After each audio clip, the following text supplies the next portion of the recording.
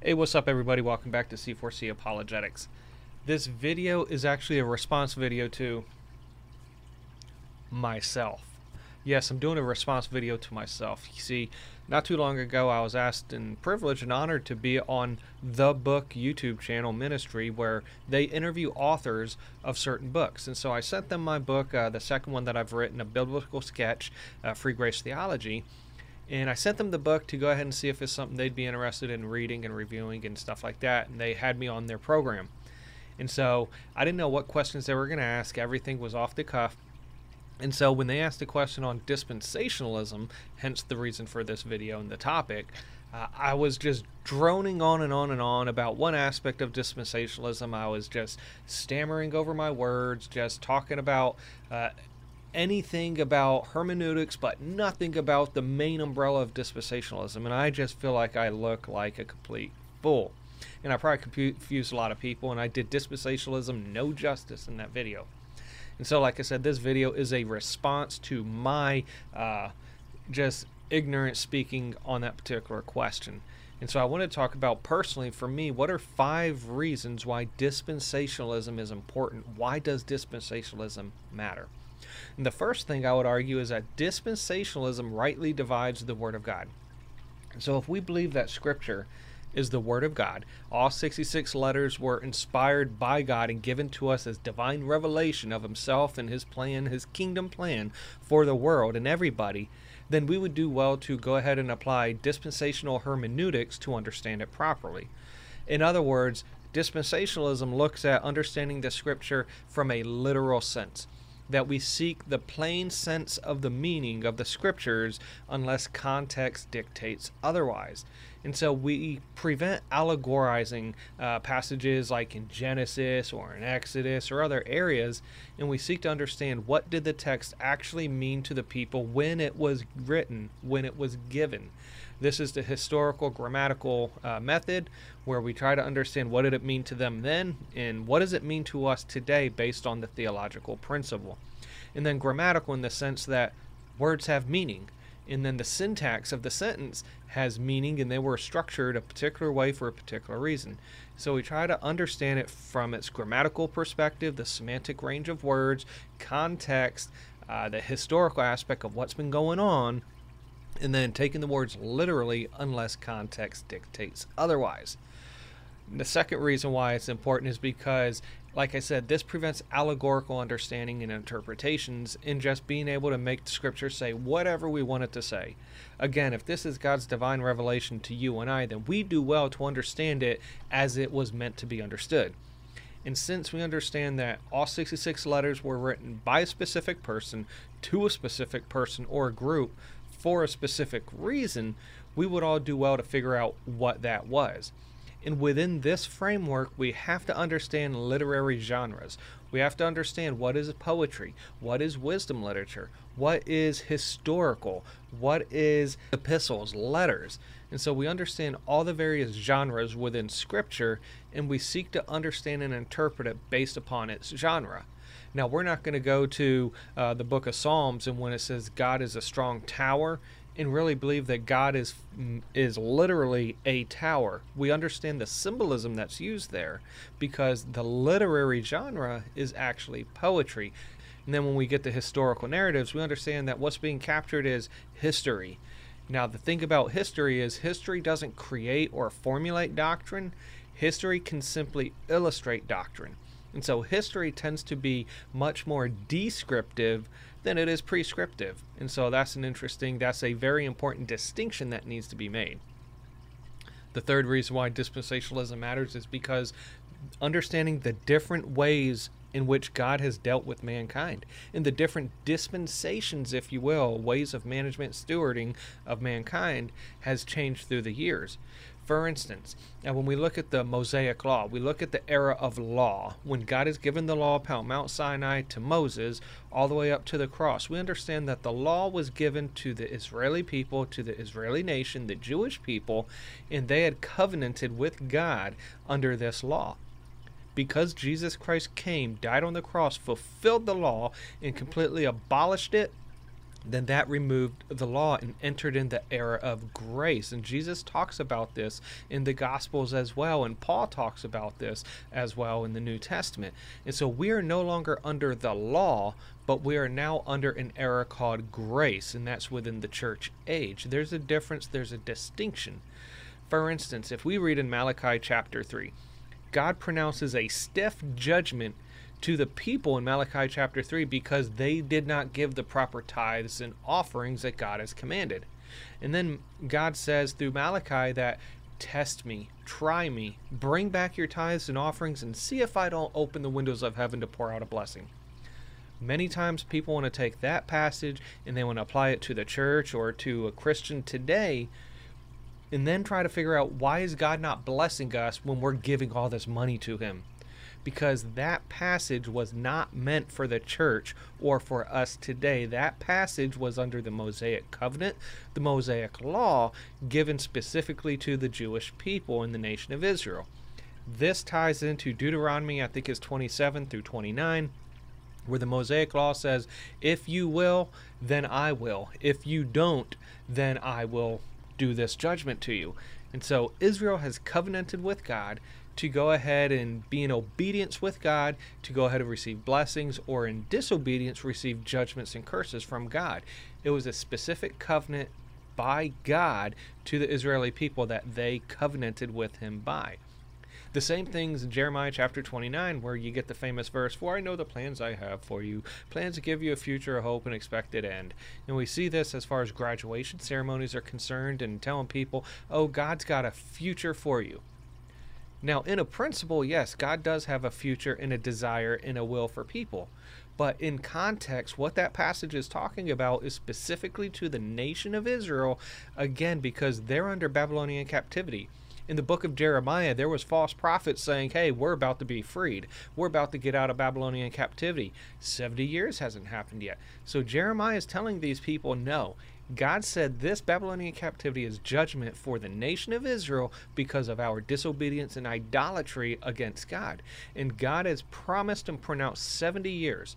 And so Jeremiah is saying, hey, ignore these false prophets. God has promised 70 years of judgment. You need to go ahead and sit, have families, build houses, plant vineyards, and seek peace of the city. And then after the 70 years, God will free us. And that's where Jeremiah 29:11 comes in. He says, I have a plan for you. I will prosper you again. And so it's God's promise to Israel that going through the Babylonian captivity, that God has not forgiven, God has not forgotten, God has not forsaken, and that God's plan is going to continue on. And so there's differences. We can't take Jeremiah 29:11, we can't take Malachi chapter 3 and apply it to us today and to the church, because it was written under the period of law, under the Mosaic covenant, to the Jewish people and the nation of Israel for a specific purpose. And those don't apply to the era of grace today. The fourth reason why dispensationalism matters is because it shows a clear distinction between the church and between Israel. Now, Israel does not get a free pass to eternal life. Every Jewish person still needs to place faith in the Messiah for their sins upon the cross. They need to be saved just the same way as everybody else needs to come and get saved and receive eternal life.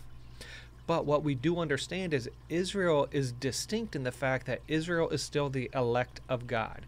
In the Old Testament, Israel is called the apple of God's eye, in that he has chosen Jacob and rejected Esau. In other words, we read in Genesis that it was a reference to two nations in the womb, in that Edom was Esau was the nation of Edom, which was rejected, and Jacob was the nation of Israel, which was accepted. In other words, God elected Jacob, or Israel, to be his chosen nation, not unto eternal life, not unto salvation, but he chose Israel to be the nation in which he would glorify himself and magnify himself.